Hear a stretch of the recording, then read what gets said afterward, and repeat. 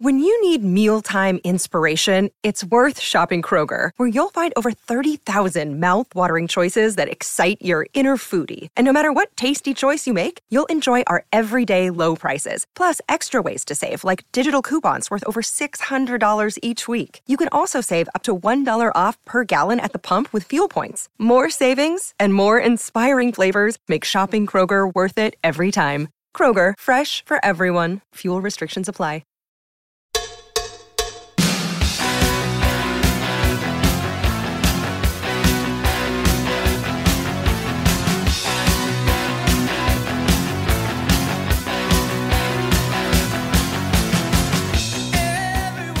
Welcome to the WeekDen Update, your weekly dose of everything Grizzlies, presented by the WeekDen podcast and the Fans First Sports Network. I'm your host, Will Walker, and I'm joined every week by John Kraft. I think I know the answer to this question, but how's it going, John? Not going well. I was about to say maybe we should rename this the "We Watch the Game So You Don't Have to" podcast, maybe, because that is definitely the way this week felt. Unfortunately, all three games were not fun. So the Grizzlies are 3-13. That's 14th in the West. Shockingly, we're not last in that category. 27th in the NBA.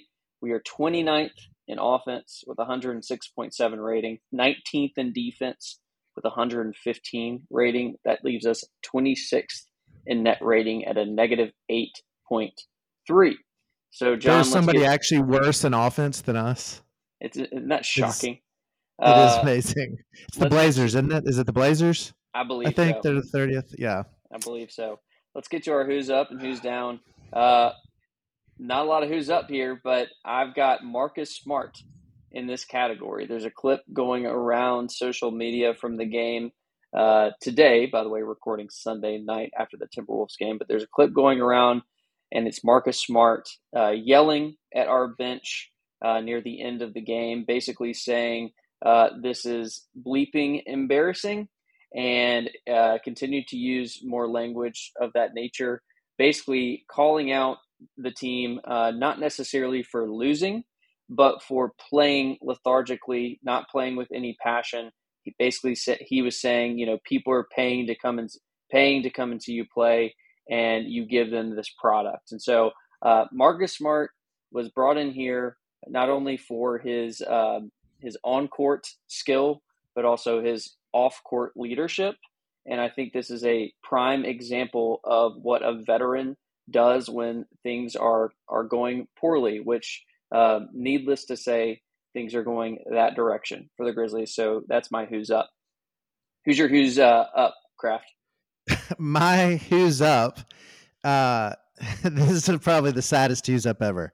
My who's up is former Grizzlies, because we played 3 games this week. We played the Rockets against Dillon Brooks, who did not have probably one of his greatest games, but his team killed our team, and so that was great. Also, Jeff Green, former Grizzly, had some good plays as well. Then we went on to play the Phoenix Suns, and the Phoenix Suns also. I'm trying now. Hold up, the T-Wolves I know for sure. Yeah, sorry, I knew there was somebody. Phoenix Suns had Grayson Allen getting to come in and again spoil and go off. And really outplayed Desmond Bane, which is one of the saddest things ever. And then, of course, tonight we had both Conley and Kyle Anderson really both playing well and killing us, especially Conley really just controlled the game. I feel like he hit every big shot that he needed to. He really came out and set the tone early. So a lot of former Grizzlies, and honestly, even DeAnthony Melton actually hit some clutch threes for the 76ers this week in the last minute. So it is when it rains, it pours for sure. Throughout all the cliches, it is bad. And so my what's up is former Grizzlies, because it seems like all the Grizzlies that have moved on the last 2-3 years had good weeks against us or against their opponents. My who's down. Obviously, there's way more problems than this, but the three-point shooting in the last week has been particularly awful. 22% against the Rockets, 27% against the Suns. and another 27% today against the Timberwolves. And honestly, that 27 has to do with some fourth quarter magic here, bringing that up because, I mean, it was 16 for most of the game. Yeah. So 3-point shooting It has was been really bad. one of a myriad of problems, which, speaking of multiple problems, Kraft, what are your who's downs? I have a top 5 who's down. So if you haven't noticed, I mean, I'm smiling right now because I guess that's what I do when I'm sad as well. And if you'll notice, this is going to be a tone shift for me a little bit this week. Maybe some of y'all are like, finally. Maybe some of y'all are like, I can't believe that I'm losing the positivity. But I felt so bad. I began to craft a top 5 who's down list, and it's in no particular order. All 5 of them are terrible. But just since you went ahead and said 3-point shooting, I'll throw out number 5. I'll count up, which would be scoring. So that goes along with your 3-point shooting. The scoring is just, it's terrible. We've gone 3 games. We haven't gotten close to 100 points. It's pretty. It's really depressing when you look around the league. Almost every NBA game has somebody scoring, 2 teams scoring 100 plus. We've gone 3 straight games, not getting to triple digits. I think 3-point shooting has a lot to do with that. And what's worse is, I mean, we played a really good defensive team tonight, but a lot of them were open. I mean, we had a lot of open shots even against the T-Wolves tonight that we just missed. I mean, really open. And so that's a pretty frustrating thing to see. So that's one. Number 4 is what I would say is second quarters. Second quarters have been terrible. You've already kind of talked about this some, but we are getting killed in the second quarter. I think, we have the worst net rating, I think, in the second quarter in the NBA.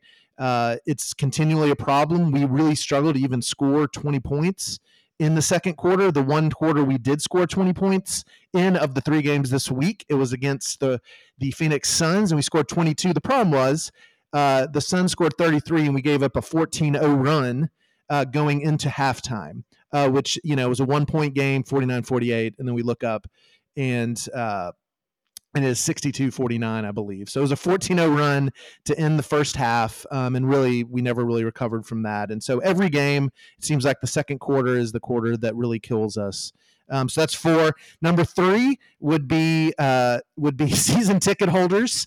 If you haven't noticed, this is the first time the Grizzlies franchise has ever started 0-8 at home, and that goes even back to the terrible Vancouver days. They have never started the first 8 games with 8 losses.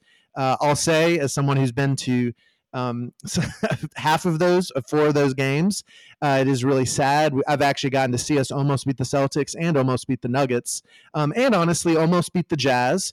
All 3 of them had chances, had leads within the final few minutes, or chances to take the lead. And then, of course, tonight was the first blowout from kind of start to finish that I witnessed. But it was so bad tonight. The 2 of my season ticket friends who sit to my left, they left at halftime, and they were out. And it was definitely I actually appreciate the crowd made a little bit of noise in the second half, but it was really sad. I was telling y'all that they didn't even do the normal fourth quarter super grizz, everybody get excited. They just scrapped it because the mood was so bad. I mean, they tried to do the dance cam a couple times. Nobody was dancing. It was bad tonight. Anthony Edwards has already come out and said that he never thought he would hear the FedEx Forum that just that not into the game, that apathetic. So it's pretty bad. My number 2 would be, honestly, and I've defended them, and when we get into the news and notes, I'll talk more about it because I do think there's some defense a little bit. But our big 2, Jaren Jackson and Desmond Bane, had a horrible week. All the caveats. I know Desmond Bane is playing with a bum ankle. I know Jaren Jackson is really, honestly, having to do everything on defense with all our defensive player, him having to play with really poor perimeter defenders all the time, him doing everything on defense, and then also having to try to carry offense, also seeing 2 to 3 people at all times, no spacing because obviously you already mentioned 3-point shooting. At the same time, it's just not good enough. It's not good enough for Jaren and Desmond to not score 20 points for 3 straight games, basically, and just to miss layups, to miss open jumpers. like I get it. They're tired. They're struggling. They're down. But the two of them need to be better, and they just weren't good enough this week. So that who's down. And then my final number one, which I don't know if this is multiple times, but Zaire Williams. Yeah, I mean, I don't at this, I am at a point to where I don't think he should play again. I think he should get traded. And I'd love to be proved wrong. I'd love for somebody to be able to come back with receipts on me. I'm out completely on him. There's really nothing that he can do to bring me back at this point. I'm totally done with him. He comes into the game and we begin to lose. I look at and think that he is probably one of the number one reasons why we have our second quarter issues. It's just really frustrating. He is. I think I joked about Derrick Rose being the Shelvin Mack, and apologies to Derrick Rose, and honestly, apologies to Shelvin Mack at this point, because at least Shelvin Mack ran a team. At least I felt like he was there and for it. I can't be more down on Zaire Williams. I cannot believe that Taylor Jenkins could be down just for playing him for 8.5 minutes in the second quarter, to which we had a 5-point lead balloon out to like 20 something. I don't understand. We scored 8 points in 8.5 minutes in the second quarter with Zaire Williams on the floor. I think that is very related. We scored more points in the final 3.5 minutes of the quarter with him off 9 than we did with him on the quarter, him in the quarter for 8.5 minutes. I don't know what you want to think about any of those five, but those are my five what's downs. The scoring, are the second quarters are big two, season ticket holders, and then Zaire. Yeah, I mean, gosh, where to even begin with this? I mean, you got Zaire was a minus 28 the other night. It is just yes, it's untenable. You can't possibly give me a reason why he should be on the floor, even in the debilitating nature of what this team is facing in terms of injuries. It doesn't make sense anymore. To me, I don't know how much more you need to see from him. Typically, when players in this scenario are thrust into minutes that they wouldn't normally get afforded, you see at least some semblance of progress. And to me, every time, save for his rookie season when he was playing with a team that now looks pretty ideal for his role, you've seen steps back every single time, and it's almost like he starts strong, and then 2 to 3 games in, you start to see old habits come back. And to me, there's no more rope left. I don't know how much more we have to basically say, oh, in this perfect scenario with these guys on the floor, Zaire Williams can work for most of the time. Like, that's not what you need anymore. It's the excuses are done. I don't care when he was drafted. We have to take that completely out of our heads when evaluating him. I don't know if the team looks at it that way, because typically when you're running a front office, you want your high risk gambles to pay off, and you're going to do everything in your power to make sure that they're afforded every opportunity for that. But yeah, I honestly don't like, to me, we are moving to the phase of like you're saying, the who's down should from this point forward be either Taylor Jenkins or the front office if we see another minute of Zaire Williams on the floor, because I know what we have in him. Like, I've seen enough. I was out last year, and here we are again. And even, yes, do guys around him like David Roddy or Jake LaRavia or Vince Williams have their flaws? Yes, but I never question that they have at least the competitiveness to go out there and make some plays. And also, you see flashes. I don't see flashes from Zaire. Yeah, he might, like, for instance, the other night I texted y'all and said, I hate that he scored 13 total points, because box score watchers are just going to go look up the Rockets game or what the Suns game. I don't even remember which one it was, where he had 13 but had played so bad the entire way except for garbage time. I guess it must have been the Rockets game. Yeah. But like, yeah, I'm completely out. He I couldn't did the agree with same you thing. more. He did the same thing tonight. Like that second quarter, it was pathetic. He was horrible. We couldn't score with him on the floor because basically he doesn't get guarded. He turns the ball over, and then he's bad on defense. And yes, he scored a few buckets in the fourth quarter when we were down by 20 something, and the T Wolves took their foot off the gas for a little bit. We got back to 12, and they called timeout, put on all their good players, and then they immediately went on a big run. And so like you know, when it was actually an intense game, Zaire didn't do anything, and that just happens over and over and over again. I mean, I don't know. I mean, like just what you're saying, you know, like I know Vince Williams can play elite defense, and I think his 3-pointer is probably just as reliable as Zaire's at this point. You know, I know that Roddy is going to play physical. He's going to hustle. He's going to get the hustle points. You know, and we don't know about Jake Laravia yet, but I know that at least he stays in front of his man defensively. He seems to have a little better of an IQ. I mean, we're still waiting on him, but like you said, I mean, we're done now. I mean, you have to eventually no longer, oh, he's a top 10 pick. No, I mean, he's probably a bust. I mean, that's what it looks like. He is in the Wiseman camp of it's time to move on. And honestly, we drafted another guy in that draft, Asante Aldama, who's way better, showed a lot more flashes, and again, can be frustrating as well, but he's shown enough flashes to give him that rope because he can go out and do some things. Zaire's really, I mean, it's really sad because he looked like he had some stuff, and I bet Ja comes back and Zaire probably looks good in some transition buckets, running up and down the floor. And maybe, you know, and maybe that's somewhat can get his trade value high enough to trade him. But like he definitely doesn't need to play until Ja comes back. And maybe if Ja can get transition going, but even then I'd rather let other guys play that can do other elite things in the NBA. Agreed. I have a couple of things just to get the table set for our news and notes.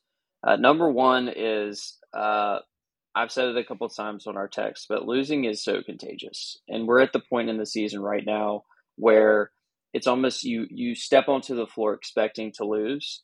And we saw Marcus Smart try to do his best to shake up that mindset tonight. But that's how it is right now. And we have the data to back it up. You mentioned the second quarters. Yes, worse than the NBA. Right now we have a minus 22.8 net rating in second quarters. That's 30th in the league. So last. In first quarters, we're at a minus 12.7. That's 26th in the league. So you add those two things together, minus 35.5 in the first half thus far in terms of net rating in the first and second quarters. We're coming out, we're getting punched in the mouth. And yes, third and fourth quarters are positive 5.5, positive 0.8 in the fourth quarter, but it's never enough. Those numbers don't add up to being neutral or even close to neutral. But we so far, when you have a record like it is, you start to believe that no matter what the talent is on the floor, teams are going to make all their threes because that seems to be the trend right now. No matter what your best effort is, when you put it forward, at the end of the day, you're going to end up on the losing side unless you're playing a team that happens to be worse than you. And right now, that's like 2 or 3 teams, and the Trailblazers and the Spurs, which happen to be 2 of our wins. And it's one of those things too, the fan base starts to get infected as well. It's just, this is what losing feels like. And we're experiencing the thick of it right now. We have sort of light at the end of the tunnel when Ja comes back. But the problem is that it's not going to be any sort of postseason light at the end of the tunnel, in my opinion. Like you look at the stats right now, and teams that start at the win percentage that we have this far into the season, I mean, you're talking decimal points for making any sort of playoff noise. We have the play-in to maybe reach for, which is the 10 seed. But I mean, we're talking right now about getting back to basics. I'm sure that's what the coaches are preaching. It's like, let's completely throw out the wins and losses. Let's throw out the aspirations. Let's throw out expectations, and let's see what we have just as individuals and as a team.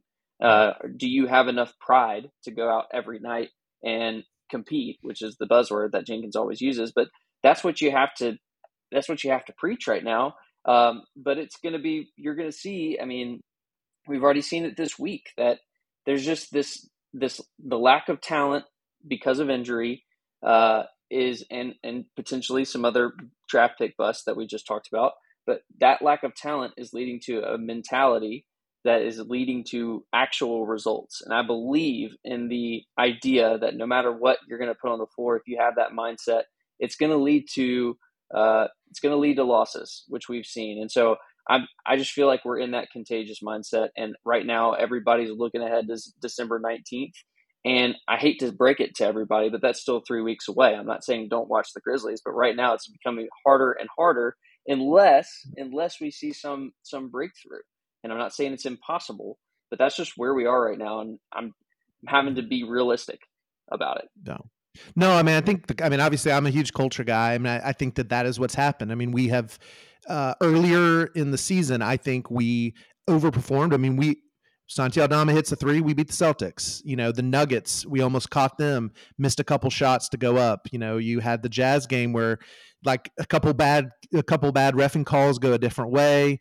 You know, we might have pulled that game out, and then maybe we're looking at a little better schedule. Maybe we start to feel better about ourselves. But right now it's just everything's going wrong, and it's kind of like you're grinding. And I feel like this is the week when it's just basically you let go of the rope.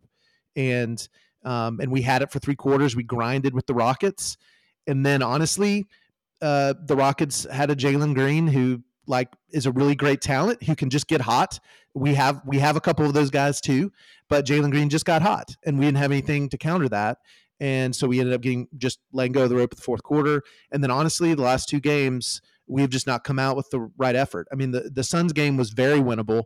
That's what was so frustrating about it. I mean, people will look up and be, oh, the Suns beat us. You know, that's expected. No, not when it's just Devin Booker without a Kevin Durant and Bradley Beal. And honestly, they didn't even have some of their better subs like Eubanks and they all have minimum players. I mean, it's like us. I mean, they're basically like us, except we have 2 good players.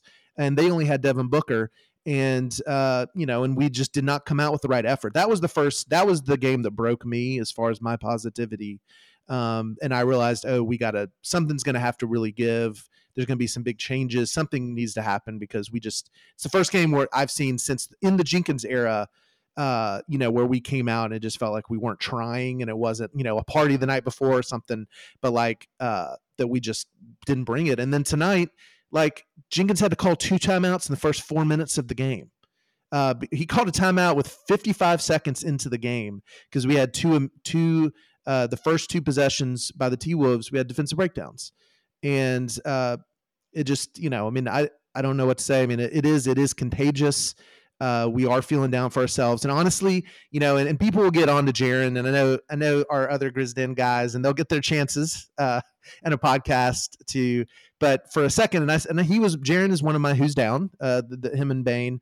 But I'll say it is so eerie, the reminder of Marc Gasol of ripping his jersey, of him basically being distraught the year of the Shelvin Mack, of him staying in when the other starters went to the bench, and him trying to get this bench unit to win or do anything, and it just struggling again and again and again, and it just breaks you. I mean, it really does. And I saw Jaron was so frustrated. He missed some layups. He got really down. Jaron's in his head big time. And I don't even know. I mean, part of me wonders if that Marcus Smart speech was a lot about him. I don't know, but I would expect so. Yeah, I mean, and I'll say this: he's still playing really hard. He's still playing really good defense, but offensively, he is really down on himself. I think defensively, he was really frustrated. He's starting to get frustrated at other players for not being where they're supposed to be. I know Bismack a couple times he got onto. As well as Zaire, shocking, for just missing assignment, you know, for just not switching when they're supposed to switch, being in the wrong place, leading to wide open threes. So I mean, yeah, I mean, a lot of stuff. And I do think there is this hope with Ja that when you have a superstar, it takes the load off of everybody a little bit. Ja is obviously the reason why he's a top 10 NBA player is because he makes everybody better. And I do think that some of that, and obviously, you know, I mean, the thing that we do have to take a step back and realize is of our expected rotation. And we knew Brandon Clark was going to be gone most of the year, but you know, September, of our expected rotation now, we have what, like 2 of our 8 or 9 guys that we're expecting. And we were all talking about who is going to be the one out of Zaire, Conchar, Laravia, Roddy, Tillman, like who is going to be the 1 or 2 bench guys that like make, kind of, come out, have a coming out in some ways.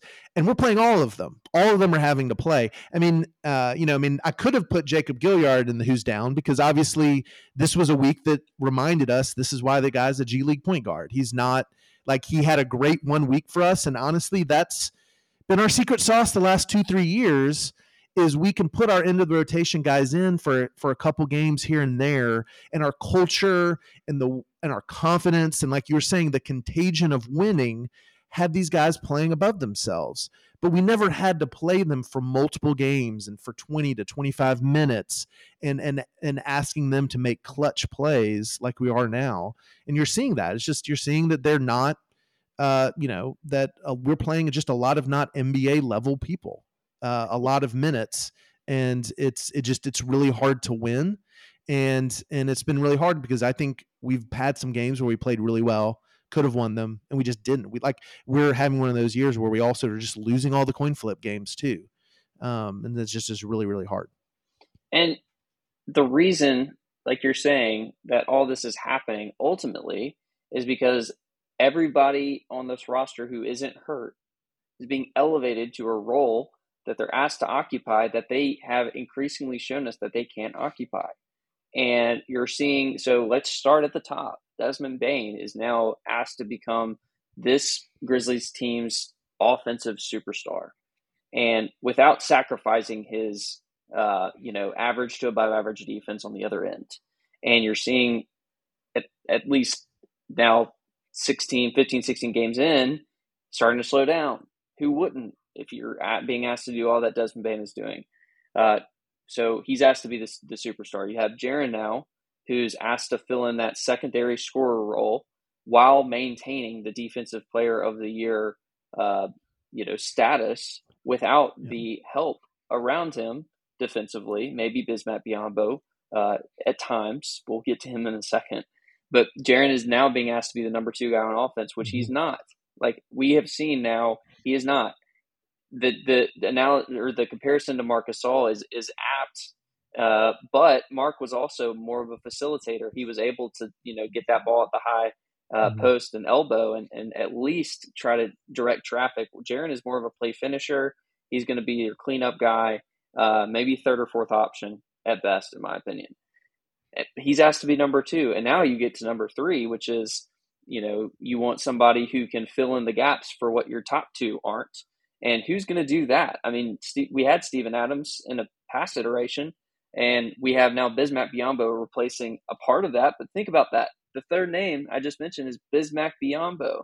We're going to have Marcus Smart, who's going to come in and actually be the point guard / perimeter defender. You don't have him anymore. You then need like a shooter who's going to be able to kick out to, and Kennard's that guy normally. He's out for another week to week. You have your athlete off the bench who's going to be your first front court sub, Brandon Clark. He's out. You go down the line. Let's say you and I were to do, let's say, like a draft of this Grizzlies roster if fully healthy. 6 of the top 9 players we would choose are all out right now. And so it's twofold. It's the injuries. You don't have a full team right now. You literally are playing the Memphis Hustle right now as the majority of your roster. It should be on the hustle, basically. And you're asking them to fill in roles right now at a team that should be – we're not asking them to be elite level. We're asking them to be an average team. Like, I would be happy with 500 right now given this roster. But it is not possible. Like, we are seeing right now this week the breaking point of this is just not possible with what we have. And so that's where you get into questions that I believe are a lot of people are asking more existential level questions about beyond this year. I genuinely believe that this is a 1-year problem, but the culture issue of it all could bleed over if you let it. And so that's where I'm now wondering how this team is supposed to respond over the course of the next 3 weeks. Like, it's going to be incredibly difficult because you are, like, for all the reasons we've listed, you are not going to be favored. You might be favored in one game, and that's the one coming up on Wednesday at home against the Jazz, who are one of the other teams near the bottom. And that's it. And so what are you going to do? By the way, Jaren and Bane haven't missed a game yet. And they're probably going to have to miss a game. And honestly, Bane probably should have missed the last two. There is no doubt in my mind, if this was the last 2 seasons, Bane would not have played the last 2 games.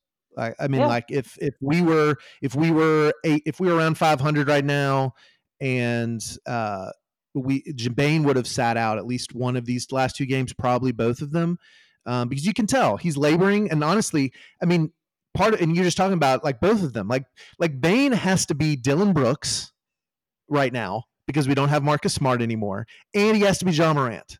He has to be both those guys. And by the way, he's our only Luke Kennard.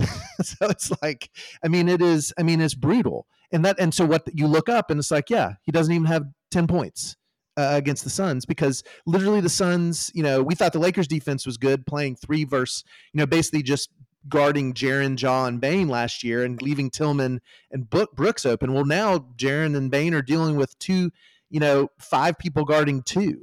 And it's really bad. And I think there is a lot of culture stuff that the Grizzlies got to figure out. And that is, I'm with you. I mean, obviously people are going to be like, of course you're, because I do think we're fully healthy, a contender. I think one thing that maybe this year is showing us is that we've got to give up on our youth completely and start looking at just that we might be in that place where it's time to get rid of some of the youth and honestly bring in more of the Bismack types who are just veteran guys who can fill in roles well when we need them.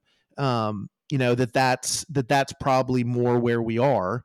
And, we'll see. I mean, because you look around the league, even the Nuggets are starting to struggle because right now they have a lot of bench that's young.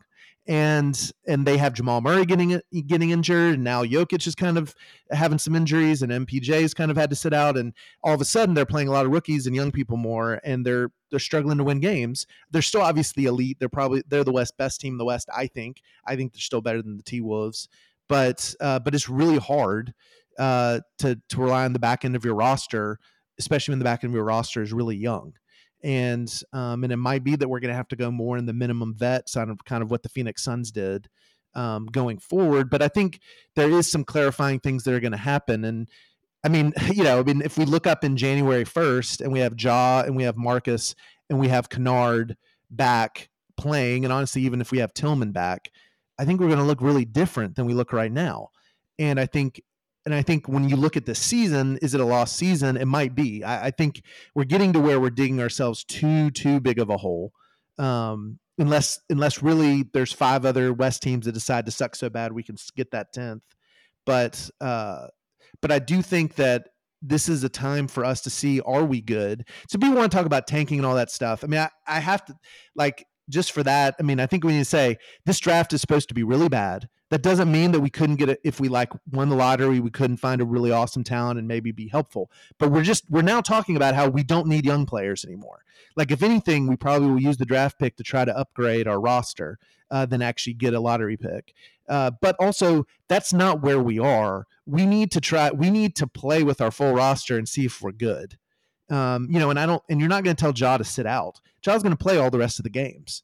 And so, so I think for us, at least for me, it's going to be, I want to see us recapture the magic. I want to see us get some wins, go on a win streak. Maybe the playoffs are becoming less and less of a realistic possibility, but let's at least look like the team we expected to be at the end of the season. So then we know what to do over the summer.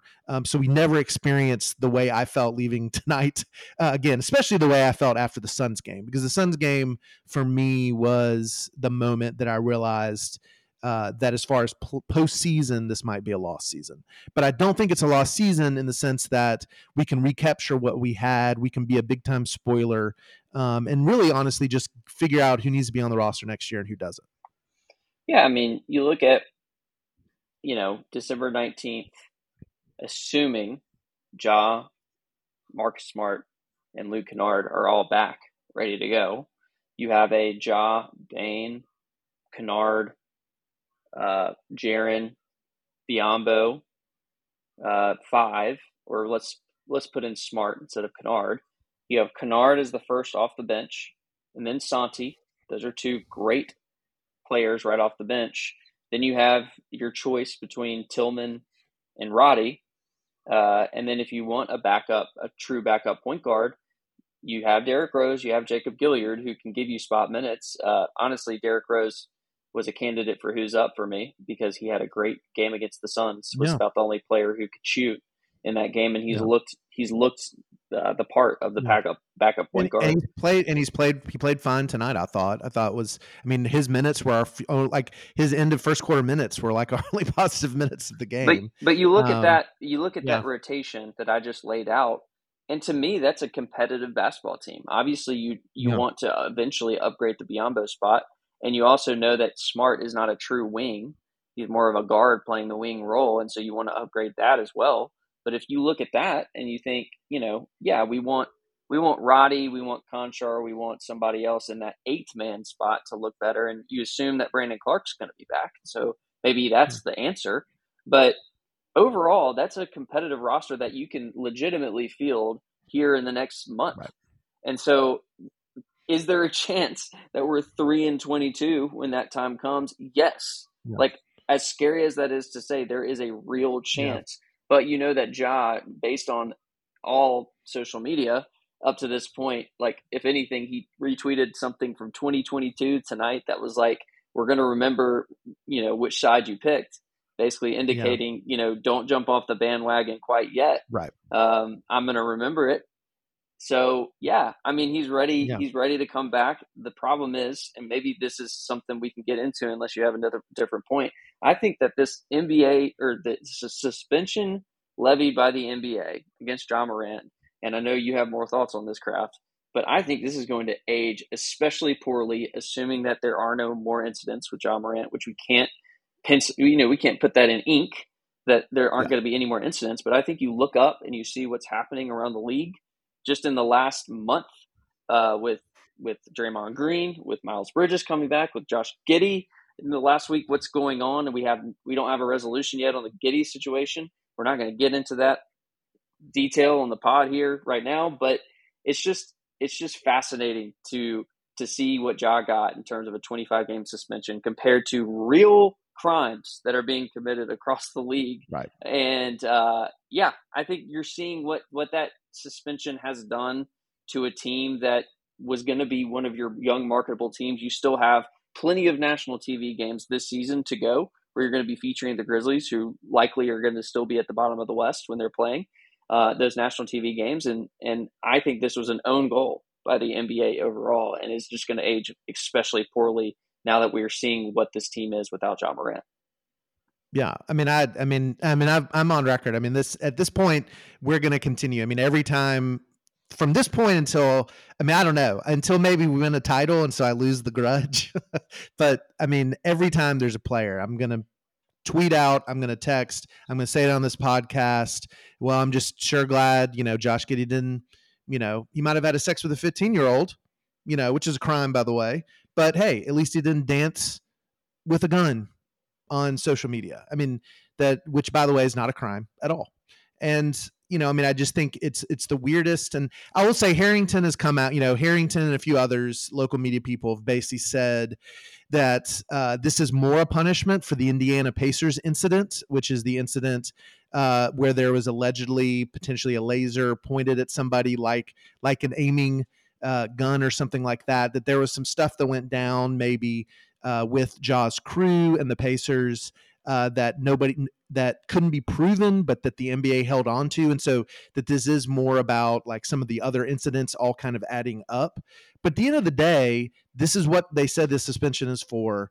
It seems ridiculous that when actual crimes are being committed and nobody's getting huge suspensions, and when people are actually doing violent acts off the court with their teammates, videoed violence as opposed to dancing with a gun. And they get very few like little or no suspension.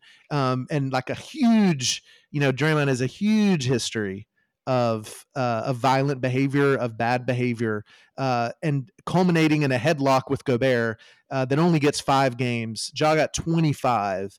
It just seems totally ridiculous. And yeah, I mean, and honestly, I mean, I'm like, we're both season ticket holders. It's frustrating because the product would be a lot more fun. I mean, we would be able to sell our tickets if Ja was playing, even if we couldn't make the games.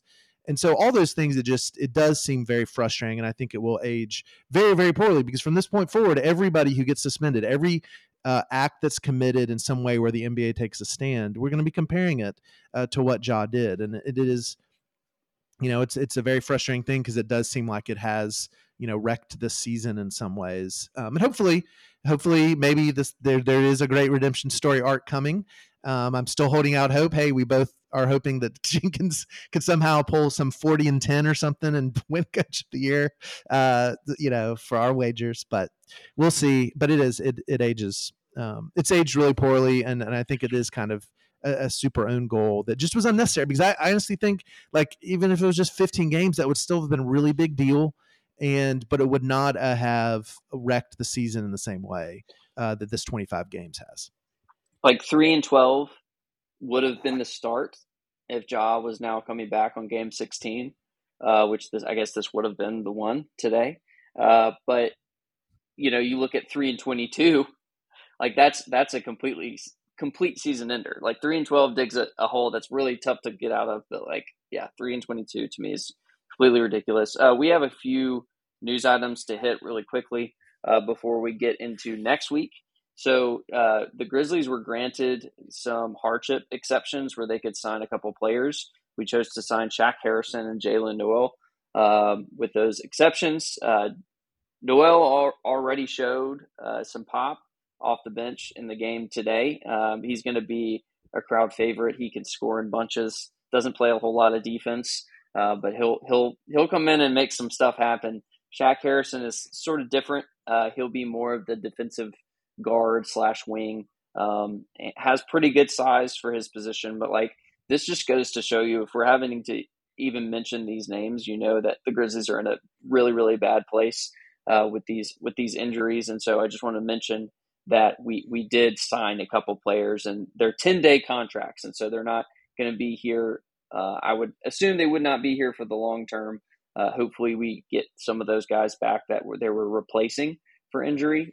And by the way, the reason why we're even able to sign these players is because the NBA had deemed the Grizzlies to be at risk of not being able to put a full team on the court, like a full starters and bench unit on the floor. So that doesn't show you where we are. I don't know what does. Yeah, you need 10 warm bodies to actually even practice in the scrimmage. I mean, anybody who's played like church rec or had to practice church league knows that's why you need 10 people. If you only have like 8 or 9 on your team, then you got to call some friends up to try to get there so you can actually play 5-on-5. And so that's where the Grizzlies are. It's pretty bad how bad we are. So.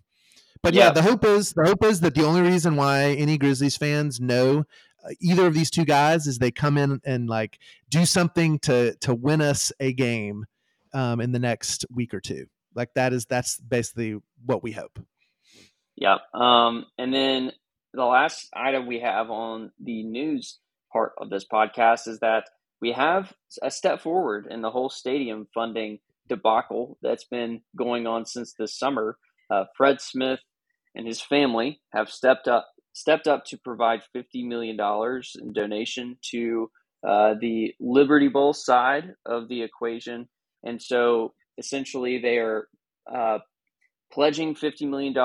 They're also saying that it's contingent upon the University of Memphis also raising $50 million and then getting $120 million bookmarked from the $350 million pie that was given by the state in cash to renovate the Memphis stadiums. And so now the University of Memphis is looking at $220 million in their budget to renovate what's now the Simmons Bank Stadium. There's also some ownership that's going to be potentially changing hands as well. Right now, the city owns that stadium, and now the university in this new proposal would own it. And that leaves, if my calculations are correct, $230 million in cash from the state grant for FedEx Forum renovation. So this is a big deal because there's been a stalemate for the last couple of months that we haven't heard about. Meanwhile, we had an election, and so we had a potentially new administration that was going to be making all these decisions. But now we have a path forward for the Liberty Bowl. And the Grizzlies, most importantly, signed off on the whole thing. Jason Wexler released a statement and said that they were glad that the project could move forward. And now they can focus on the Grizzlies side of the equation. The proposal initially from the Grizzlies was for a $550 million renovation to FedEx Forum. And of course, $230 million does not quite get there. And there's some other funding mechanisms that we won't bore our audience with through, hotel taxes and other things like that. But the case in point is the Grizzlies side of this whole thing is not done. So we shouldn't celebrate quite yet. We can celebrate one step forward, but there's still a lot of work to be done. You got to find money somewhere. And my guess is that it's going to be on the new Paul Young administration to find this money and make the renovation happen at the budget that would be considered a win-win for both the city and the Grizzlies. Your thoughts, John? Yeah, I mean, I think the key thing you said there was that the Grizzlies signed off on it. I think, it's been notable. The Grizzlies have been completely silent, where the University of Memphis officials have been very vocal. I think annoyingly so for some people, for seemingly. But the Grizzlies did sign off on it, which means that in their minds, I think that they can get the rest of the funding, whether that is some combo of different tax structures or honestly even, and I do think that there is some that you've seen from some other owners willing to put in $50-75 million to help with renovations. I think depending on where the company stock is at the time, I think Para would be willing to do that. But the big thing is that they said that they sign off on it. And I think that's the news, is that there's nothing, the Grizzlies publicly are not upset with this and that they are okay with it. And that to me is really all that matters. And, I mean, as a Memphian, I personally don't know if I want $220 million. I mean, obviously $100 million of it is private citizens, is $50 million from Fred Smith and matching gifts. And hey, that's great. But I don't know if $220 million in a Liberty Bowl is worth it. I've kind of been on record saying I don't think that it's worth it. I don't think that I don't see that being a forward step of getting into a better conference. I also don't see that really affecting attendance one way or the other. I think it's really about the product on the field. That the Liberty Bowl is a fine stadium. It could definitely be better. I know there's a lot of parts of it that are old, but you look around, there's a lot of really old football stadiums. And if the teams are good, people show up. Whereas, again, I think FedEx Forum is, again, not just the home of the Grizzlies, but a home for concerts and other things that help business downtown. And also, by the way, the home of the Memphis Tigers basketball team, which I still believe is a much more popular sporting team in the city than the football team. But all that said is, I think that's good news on that front. It looks like everything's going forward. And, what we want to see ultimately is whatever it takes. I mean, obviously, as season ticket holder, I'd love for FedEx Forum to be nicer. But what you want to see is a new 30-year lease signed in the next couple of years so that we know the Grizzlies are here through 2060. And you got to think that Fred and son Richard Smith, who made comments to this end, would say that this donation, ultimately, the hope is that it would unlock both the Liberty Bowl and FedEx Forum projects. And so they're the title sponsor on the building that we're trying to get renovated here. So the hope is that they would understand the importance of the Grizzlies more than almost anyone, and have that capability to do what they think would be the smartest and best way to move this forward. Yeah. So and for our listeners in the rest of the state of Tennessee, feel free to also know that that it probably will probably be coming back to the state here in the next couple years, asking for a little bit more money. And definitely, if you're a Grizzlies fan, support that so it can stay in the state of Tennessee. Definitely. So as well. Let's quickly hit this week's games because we can do this quickly because we've actually seen all these teams before. We have the Jazz at home on Wednesday at 7 p.m. We're playing in Dallas against the Mavericks on Friday at 7 p.m. And then we have a back-to-back, so in Phoenix on Saturday at 8 p.m. And, now that we're getting closer and closer to we'll talk about this more next podcast, but we have some games that we don't even know are going to be who we're going to be playing, in just a week and a half or so from now because of the result of the in-season tournament finalizing the quarterfinals there.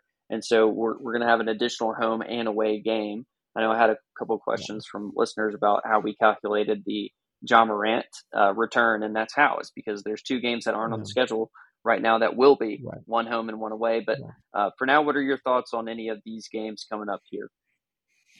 Yeah, so I think the back-to-back's always a problem, especially with our injury and team issues. Honestly,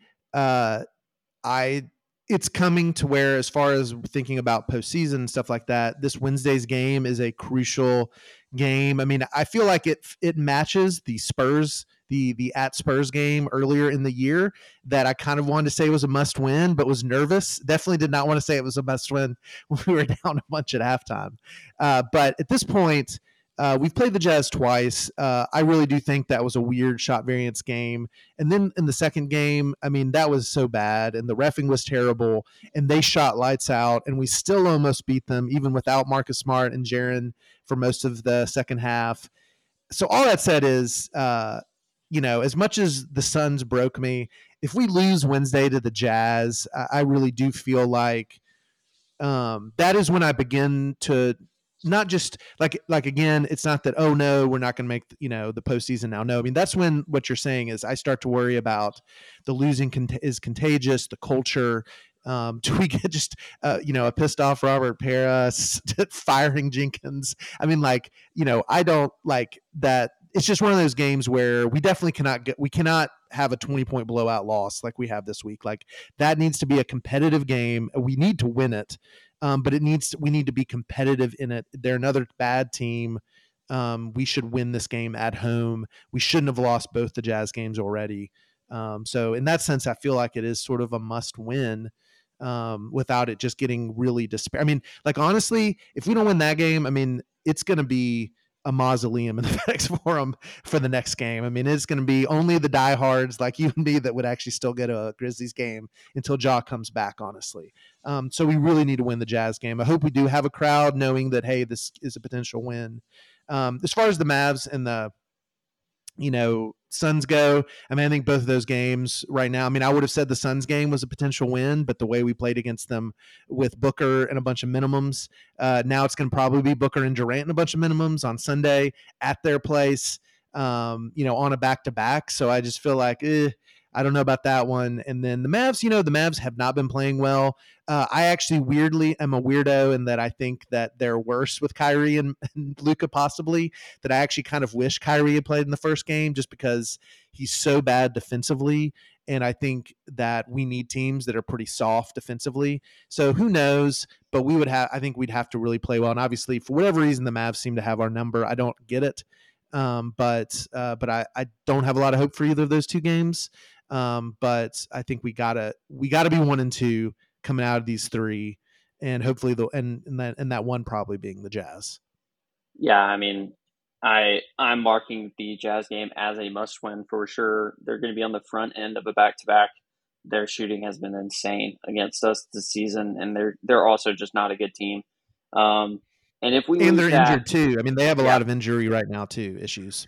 And if we lose that one, to me, now I'm looking at, okay, how do we stagger Desmond Bane and Jaren Jackson in terms of just resting them until Ja gets back? Because at this point, it's not worth even risking health to another core piece and, sign the two guys to another 10-day and just let it ride and maybe play Zaire 60 minutes as just a punishment to everybody and him.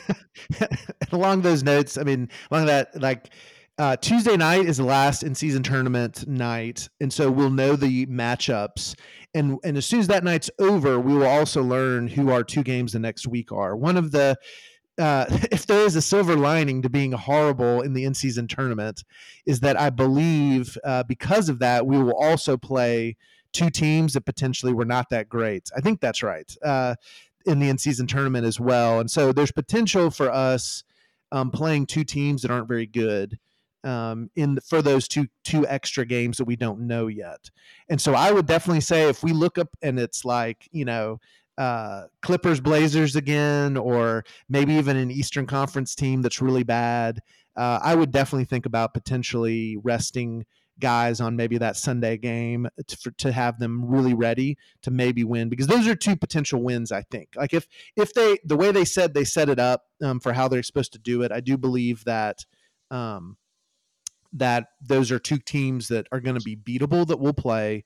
Not to say that we're going to beat them, but it just should be some average to below average NBA teams as opposed to really good teams like we've been playing, like the T-Wolves or the Celtics. And so all that said, it could be strategic to rest guys for one night to kind of try to get, like, Bane get some rest for his foot/ankle. So we'll see, sure. But we'll know about that. And that's, and again, that's why we made 9-game prediction. And then we'll give you our 11-game prediction, next weekend, as we actually know who the two opponents are going to be. But, so I think 1-2 week is the hope.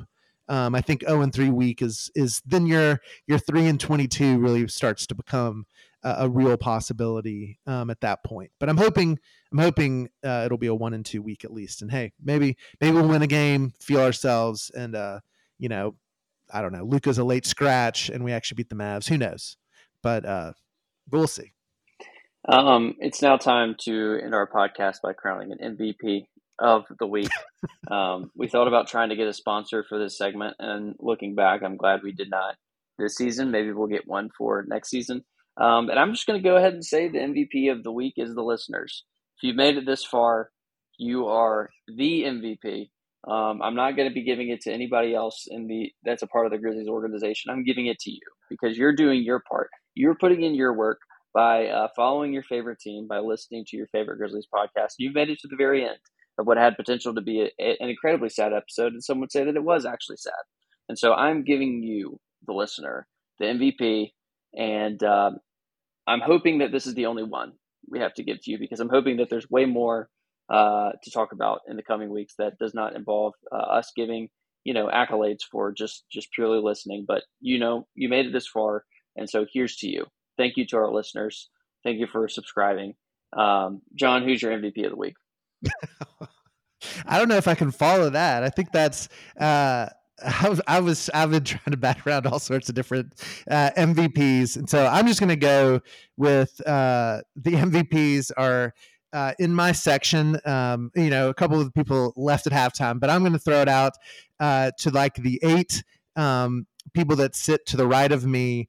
They're at every game I've ever been to. Talking to the person who I share season tickets with, they're at every game she's been to as well. They're always there. They never leave early. They are always excited. They got so excited when we cut it to 12 tonight, and so they make me feel good about my degenerate positivity and diehardness because they're always there. They're always positive. They're always excited. So I'll throw it out to them, but obviously I again second the listeners as well. I hope they have made it through.